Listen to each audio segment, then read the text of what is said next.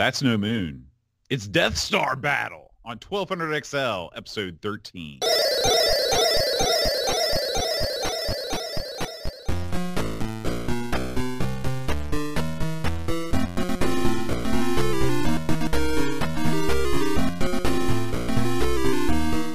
Hi, everybody. Welcome to 1200 XL. I'm John. And I'm Aaron. And today, Aaron, we're going to be talking about Star Wars, Return of the Jedi. Yeah, man. Death Star Battle. Is that a title or is that a title? It's long, Bode. It's long. There's a lot of words in that title. But, I mean, you have to be fully descriptive. If you just put Return of the Jedi in there, how would anyone know what movie series that was a part of? That's true. That's true. Nobody would know. They would think it was some sort of Planet of the Apes spinoff. Plus, everything you see these days has Death Star in it. So you couldn't just put Death Star battles in there either. You got to have the whole thing. Now, Aaron, I think everybody has the point in their life when they start to hate Star Wars. Yeah. When was that point for you? It was directly after I went and saw The Phantom Menace. It was instantaneous. That was the cutoff, huh? Let me tell you something. And I feel bad for...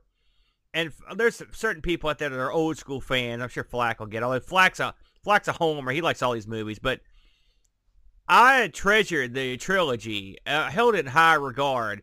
And there was a time back in the day where you could not see these movies. Like, aside from the fact that VCR tapes were expensive to buy or back in the day, and there weren't a lot of rental places. You got to think Star Wars came out in like 77. These things didn't even come to videotape for forever. And when they did come to videotape, they were expensive. I remember just how excited I was to be able to rent the videos of these. Because I was like, oh, man, I get to go see Star Wars again. I hadn't seen that thing for like 10 years or whatever. It was a big deal. And so all those years go by, and you're always wondering if they're going to make any more, you know. And then all of a sudden you hear the rumor, hey, they're making another one. And then you're like, oh, this is going to be great. And then you hear, hey, it's a prequel. Well, I don't think I'd ever seen a prequel. Point. I was like, oh, I know for sure I never heard that word. Yeah, I never heard of such a thing. And so I'm like, prequel? What about Luke? Because what irritated me about the trilogy was, and I'm assuming that most people watching this have at least a passing knowledge of Star Wars, but Luke Skywalker just became a death machine at the end of the third one, Jedi. Like, here he is. He's got the jack. And Princess Leia and Han are together. I thought to myself, oh, man. Now we're going to see them really do some awesome stuff. Right. And there had been book series and stuff that featured Luke that had done real well. And I was like, man, this is going to be the bomb. And all of a sudden, here comes this prequel. And then as we got closer and closer to it, I kept hearing things I didn't like. Like, none of the original characters were in it. It was like years and years before the originals. And I was just like, man, I don't know how this is going to go, you know. But it was Star Wars, and we all had faith in George Lucas. And I went and saw this thing, and I mean, I saw it opening weekend, of course, and it was, in my opinion, and some people may have another opinion on it, it was just dull, stupid, boring. The best character in it got killed, and it was just lame. And and not even getting into the whole midichlorians thing or whatever. And so I thought, that sucked. I'm going to give these guys, they've earned a lot of goodwill towards me. Let's see what they do in the second one, Clone Wars. That was even more dull. You know, and so I didn't like any of the trilogy. Some people think the third one is like some kind of great shakes. I don't think it's that good. The acting in it was, Mystery Science Theater levels of acting in that first one. Anakin, young Anakin, and his mother, genetically, you can tell they're related because their acting prowess is hideous. I mean, dinner clubs wouldn't hire these two goofs. So, yeah, I wasn't a big fan. And then as the years have rolled on, they've chipped away at the stone of the trilogy that was in my head, like the monument in my mind to the trilogy. They kept working on it. And I find myself today... it was the first, I guess it would have been, I saw the first movie that came out that Disney did, and then I think I haven't seen one since. They did it. I mean, they actually kicked me out of Star Wars, which I didn't think was possible. And it's a real tragedy. And now, I don't want to bury people that like Star Wars and the new ones and stuff. Hey, different movies for different generations, whatever. But they killed it for me, Bud. What about you? Yeah, for me, it was really while I was watching episode 3, because I was like you. I was like, All right. This first movie was really, really long. I just remember coming out of the theater, and there were all kinds of technical problems when we were watching. We watched it opening day over at the over at Southridge. Mm-hmm. This is the famous picture of me and Hat Chad and Da Krabs, MTG, and a bunch of our goofy friends. I was dressed up like Han Solo. I had this deerskin vest because you know how he wore I look just like him, let's just say that. But anyway, we during the one of the epic moments of the 15,000 minute pod racing scene, the audio went out and they started playing Rock 105 during the and it was a surreal experience. And but even at the time I was like, man, this is kind of nice that we're getting a break from this. The first movie, but I was like, you know what? They're laying the foundation. It's going to get better with part 2. Okay. Now, part 2, I actually think was the best of the 3 because at least it had the cool lightsaber duel with Yoda and Dooku. Let me tell you something. I thought that was pretty rad. Let me tell you something about that scene. Because like I said, the first one disillusioned me. So I wasn't going to even see the second one. I thought, I've never not seen one of these on opening weekend since the second one. I'm going to go, and I caught the last airing on opening weekend, and I think the theater was full of, there were single guys. I don't think I saw a single chick in the joint. It was packed.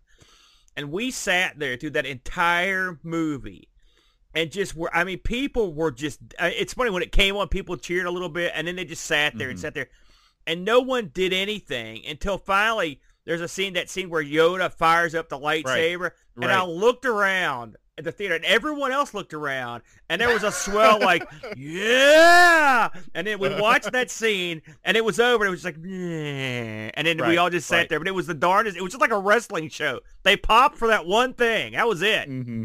Yeah. So, I mean, like that, but that gave me, I was like, okay, so the third one, it's going to be the thing that makes all this worthwhile. And the third one is seriously, it's not Godzilla in 99. That was the worst movie I've ever seen in the theater.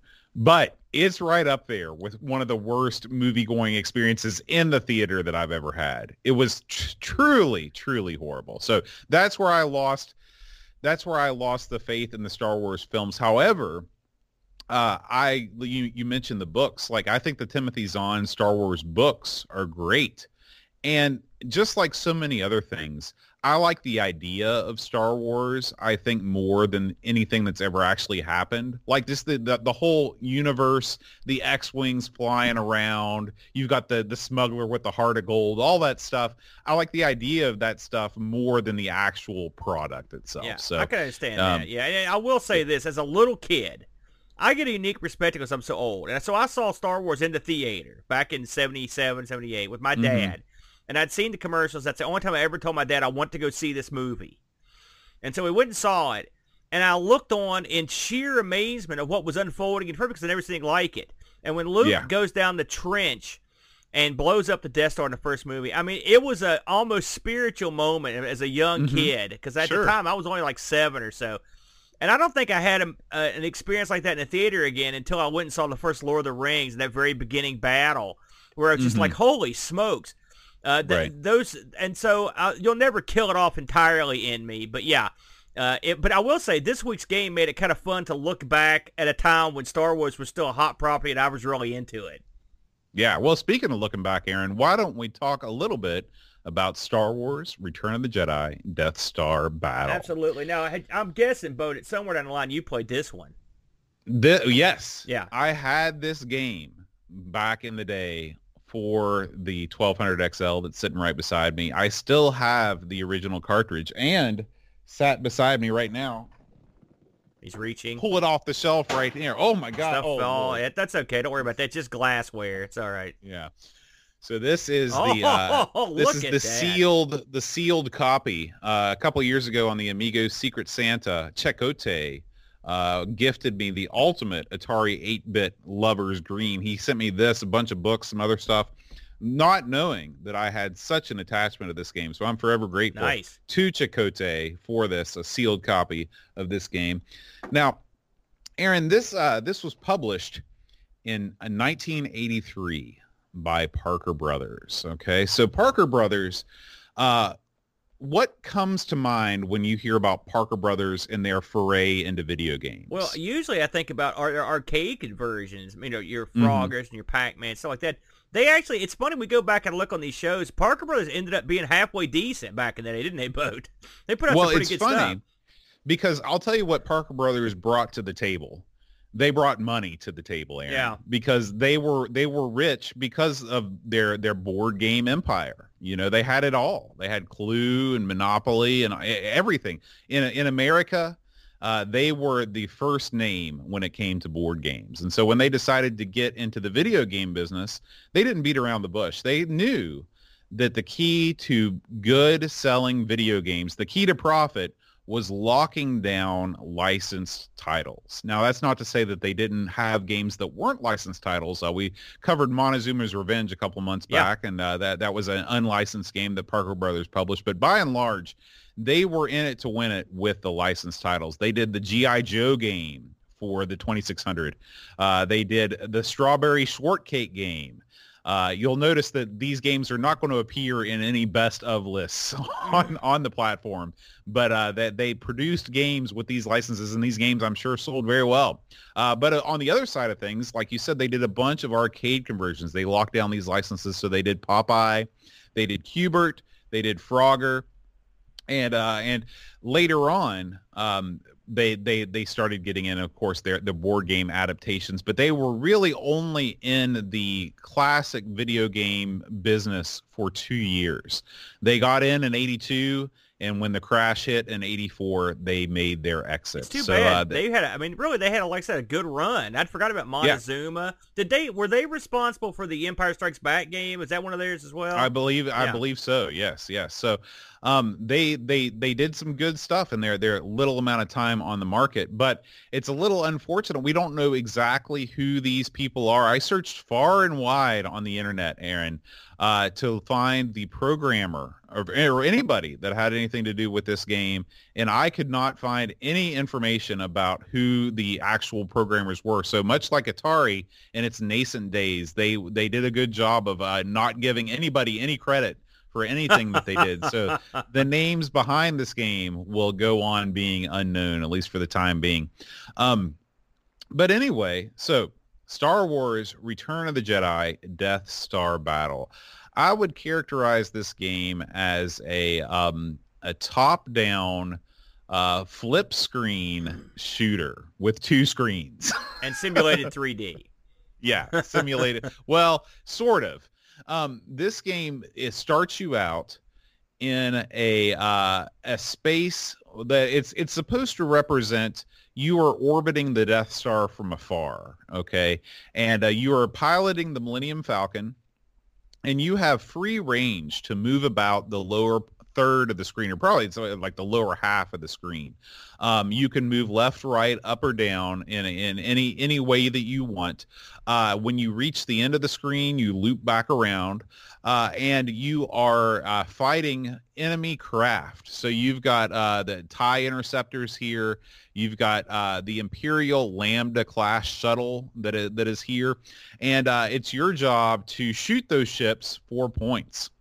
Now, Aaron, before we get too far into what you do in this game, now that I've sort of set the stage, tell me about your first impressions with this game. It's funny. When this game came up, I vaguely remembered playing it, and I don't think I ever played anything but the like a 2600 version. I don't remember ever playing on the 8-bit. Let's put it that way. And so when this comes up, I'm struck instantly by the graphics of the shield. Boy, it looks cool. They did a great job rendering it. The Millennium Falcon is passable. You can tell it looks like a circle with a couple pointy bits on the end, and a rectangle cut out. But I mean, it does the job. It's like Pac-Man with braces. The shuttle you mentioned, the Imperial shuttle, that looks good. I don't think you can. I never was able to kill that. I'm assuming it's unkillable, isn't it? You can. You can really? kill it. You get I think like 1,000 points. You get some major point bonus by killing it, but you can kill it. The thing is, fast. It gives you so little time. This is a game that you have to play with the sound on because there are a lot of cues in this game, and when the shuttle is about to go, you'll hear like a or something like that, and then it'll rush across the bottom of the screen. It rolls across quick, and so the first screen, I thought, man, this looks really good. It's funny when you fight the guys at the bottom of the screen. You're fighting. I mean, I will say these aren't what I would say that were the best rendered ships. They look like they came out of the Blood Money enemy selection committee, because the TIE fighters are not. I mean, they're not. I mean, none of that stuff looks great, but it's not. Well, I'll say this. Yeah. I'll say that they're recognizable for what they are. They're good enough. You're good. Yeah. They're good enough, but they're not great. But right. It's offset by the fact that the stuff on the other side of the screen looks really good. All right, the shield looks awesome. You can see the Death Star, the under construction in the background. There's a sequence where you move towards the Death Star, where you kind of warp in. That was cool looking. It's also got those rich, luscious Atari sound effects for explosions, for warping. They're hard to describe unless you were a kid back in those days, and you kind of know them. That it's kind of like the sound palette, if you will, of those systems. Right. And so, and I've always liked it. I always have, because it's a very rich, thick noise that this thing makes, and so I like that. But overall, graphically and stuff, once I laid my eyes on this boat, I thought it was a real looker for the most part. Yeah. Now, though, I've described phase 1 of the game. Phase 1 is that you're orbiting the Death Star from afar. Phase 2 starts after you kill a certain. I think this is how it works. After you kill a certain number of TIE fighters, or just wait maybe a certain amount of time, you'll start to see holes appear in the Death Star shield. Yeah. These things open up just like holes in Swiss cheese, perfectly round holes, and you fly into those holes. And when you do that, you enter into sort of an 8-bit version of going into hyperspace. Yeah. That is the the very famous scene in the Star Wars movies. Whenever they go into hyperspace, it looks super cool. The stars whiz by you and stuff like that. So you get an approximation of that I think is pretty good in this game. And of course, the sound effects were very, very cool during that part. Actually, it sounds kind of like a Tauntaun. Actually, it's like, but it sounds less lame than that.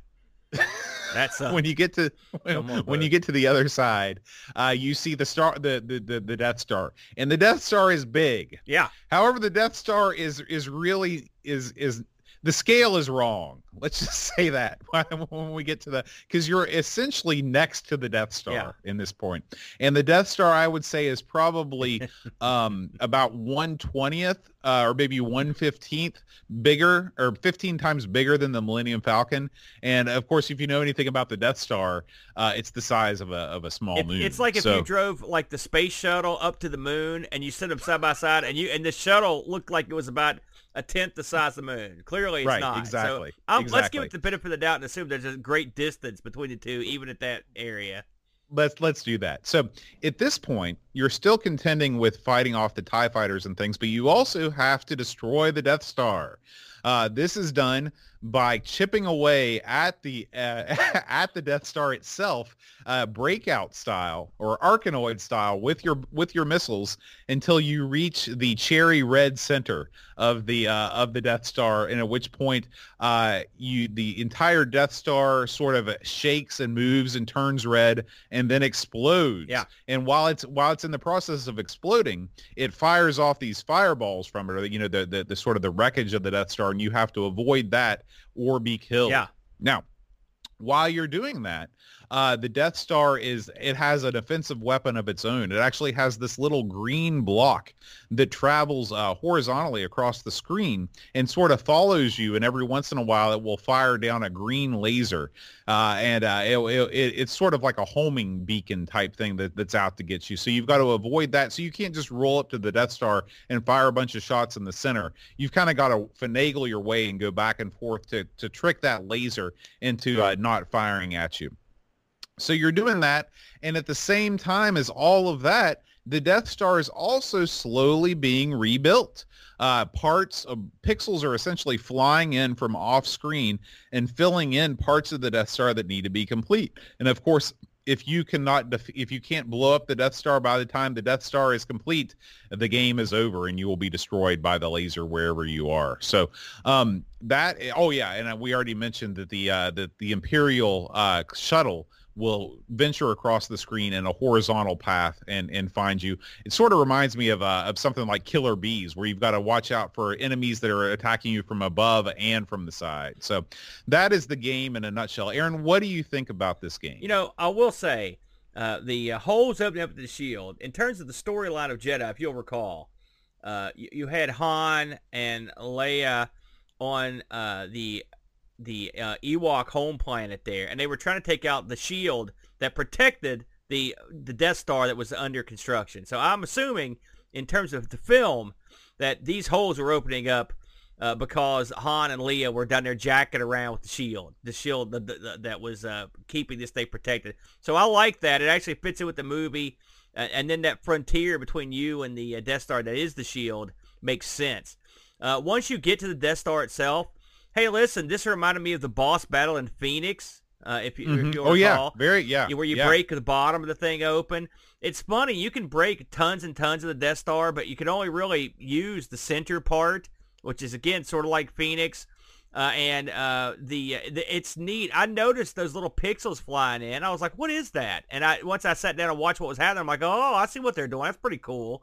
Yeah. I never lived long enough to get to a level where the Death Star could be rebuilt quick enough to where it made a difference, but it's still kind of neat. I think the Death Star looks cool. I mean, yes, there is some continuity issues with the Millennium Falcon blowing up chunks of the Death Star. If you'll recall in the film, Londo flies that sucker into the Death Star, which I always thought was, I'll be honest with you, I never liked that part of the movie because it seemed like the stupidest thing you could do would be to fly a ship into that. And how could you possibly maneuver in there? You know, But all that said, this actually, they rewrote the movie. That makes more sense this way. I can see the Millennium Falcon out dropping photon bombs something from space and hitting the Death Star. I'll buy it. I'm buying it. Yeah. You know? Now, I like the defenses of the ship. It is neat how that laser follows you around. It's fun. It's challenging. There's a rhythm to it that if you understand the rhythm, you can sort of move when you think it's coming. You know, and usually you're right. You're always pestered by stuff at the bottom of the screen. Now, I thought it was real clever and a clever use of the film. One would wonder why they even bothered calling this Return of the Jedi. Well, I guess they did it to differentiate this from the arcade game with the same name, Return of the Jedi. It's the only reason I could think they would do it, because really this could have just been called Return of the Jedi, and you'd get the picture as to what it was. But a very neat game. Now, once you blow up the Death Star and it loops, it ramps up the difficulty with like a second shield that comes up on the front screen. You want to talk about that? Yeah, so the second shield is a very thin, it's like a 1 pixel wide line that sort of fades in and fades out. Yeah. So you have to time your movement through the hole that opens up with that. You can't, whenever that pixel is visible, it will destroy you immediately. Yeah. So I like that. Yeah, it's a neat way to add more difficulty to the game that still is in keeping with the theme, which is always a good thing. Now, Aaron, when I was a kid and I fired this thing up, I thought, man, this is super, super impressive graphics. Yes. This is, I mean, I wasn't going to go so far to say this is like I'm playing the movie, but I was pretty impressed with the graphics, and I was impressed with the Atari 8-bit computer's ability to render these graphics. Yeah. However, for the first time, Aaron, I went and I looked at the Atari 2600 version of this game.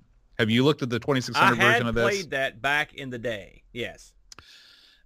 That is a programming masterpiece. I will say it's not that far off, as I recall. No, it's not. It looks almost identical to the Atari 8-bit version. So I'm revising my viewpoint and saying that, this is probably no great shakes on the Atari 8-bit, but programming a game of this amount of complexity and having the graphical fidelity that they did on the 2600 version, that is the version I would seek out and play just as an homage to all of those programmers for squeezing out the quality quality of the bare minimum hardware in the 2600. So kudos to those guys for doing it. But the 2600, the Atari 8-bit were not the only two platforms to get a release of this game. This is true. There's one more, isn't there, Yes, Aaron? there is. The old ZX Spectrum surprisingly got a port. Now, I didn't get to play this, but I did look it up, Boat, for a comparison here.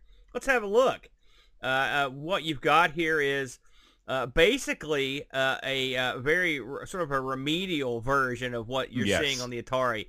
The Death, I will say that I think the Millennium Falcon actually looks better, and the TIE Fighters look better too, but the Death Star looks not good. It looks like a Pokeball, basically, up there, spewing stuff. Is that what it reminds you of? It does. It looks just like one. You got to catch them all. That much said, in your opinion, Boat, now we know a little bit about the Specky. Does it have the jack to do better than this? Oh, absolutely. I guarantee you that, Parker Brothers, they're an American company. They were going to put their best foot forward on the systems that were selling well in America at the time. I guarantee you they farmed out the Spectrum port, and I'm sure that it's the same old story where you've got, 2 weeks to do it. You've got a 16-year-old in his bedroom coding it, go to work. And they did what they could, but that is the version that you want to avoid out of all three. I will say, as we gaze upon it now here, with the exception of the god-awful close-up Death Star, it doesn't look bad at all, to be honest with you. Well, I have not played it. I played this and the ship movement does not feel good. Really? It feels like the ship, obviously space is a vacuum, but you have no momentum as you go. It's basically like you're just like pushing a magnet on a board. I see. And so the game just doesn't feel right. So like you said, the actual, before you approach the Death Star, that stuff looks okay. But when you get into the up close and personal with the Death Star, it's bad. It's real bad. One would wonder what made them think that was passable for the Death Star. Really, that is, everything else you could get by, but that is no good. And I don't know, I don't know what limitations they were under, but yeah, that was a dud, Boat, in terms of the looks.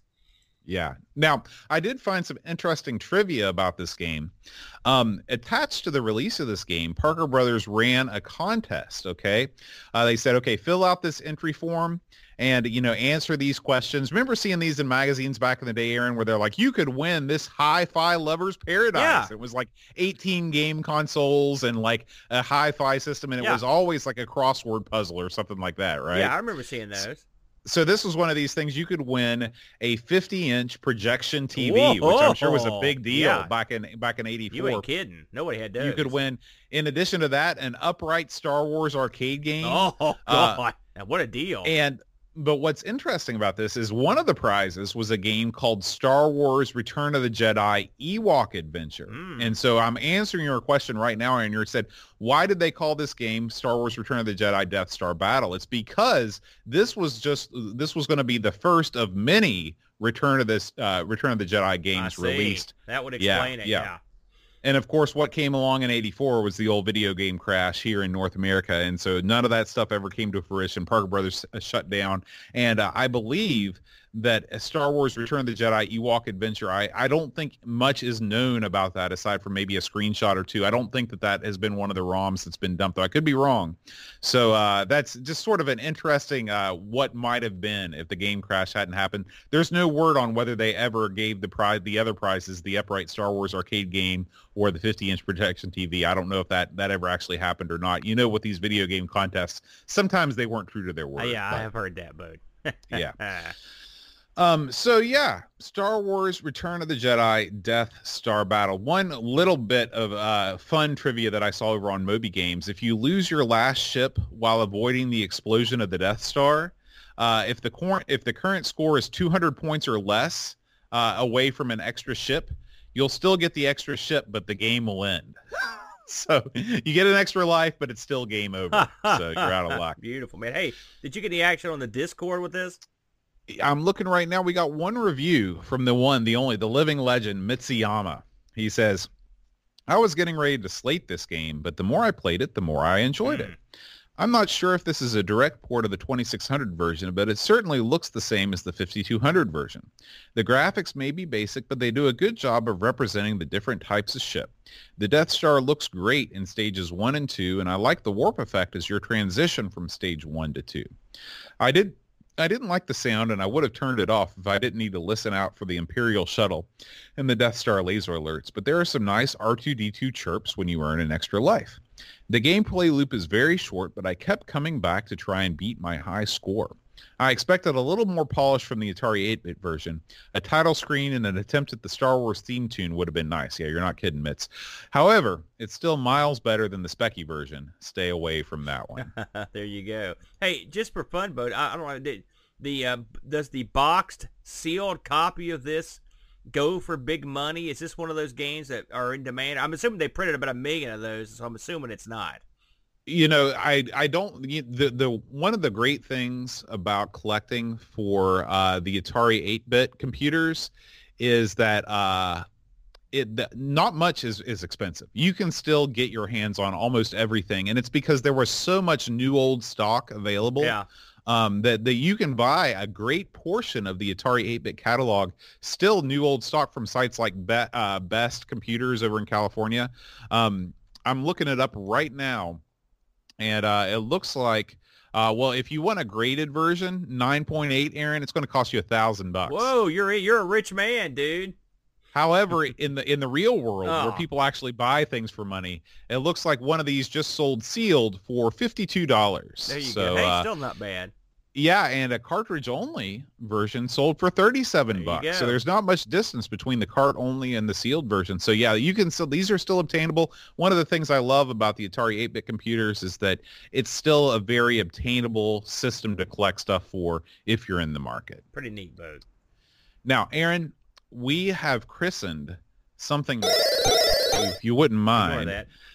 going over to the old 1200XL Patreon page. We're introducing some new features over here, Aaron. So first of all, we have a new level of giving. If you would like to support 1200XL monthly through Patreon, you can do so starting at the low price of only $2 per month. So if you want to throw us a couple bucks, you like the show, we sure would appreciate it. You know, every little bit helps. But Aaron, if you want to step it up, you actually, if you give $4 a month to us for 1200XL, you will get, at the end of this year at Christmas time, you'll get an official 1200XL magnet. Now, at the time of recording, if you're watching this, if you're watching the video version, I've not yet uploaded the photo of the magnet, but I've made the magnets, and they will be there. So there's a special official supporter magnet that you will get. And of course, if you give, you will also get access to our Discord server, the Amigos Retro Gaming Discord server. You can leave a review of any of the games that we play on any of the shows, and we will read those reviews on the air. But Aaron, the big money is at the old $10 a month level, okay? $10 a month gives you access to the 1200XL Game Selection Committee, Aaron. And this is the level where you actually can nominate and vote on the games that we play on 1200XL. But that's not all. If you're the member of any of the game selection committees on any of the shows that we do, you get privileges for nomination and voting on all the shows. So you can help select the games for Amigos, our podcast about the Amiga, the Coco Show, a show about the TRS-80 color computer, and our Sinclair, our ZX Spectrum podcast. You get all of those benefits, plus being able to nominate and vote on games for future episodes of 1200XL. So, but there's also a magnet for this level too. You can get a special 1200XL Game Selection Committee magnet that comes at the end of the year, as well as the supporter magnet if you support the show at the $10 a month level.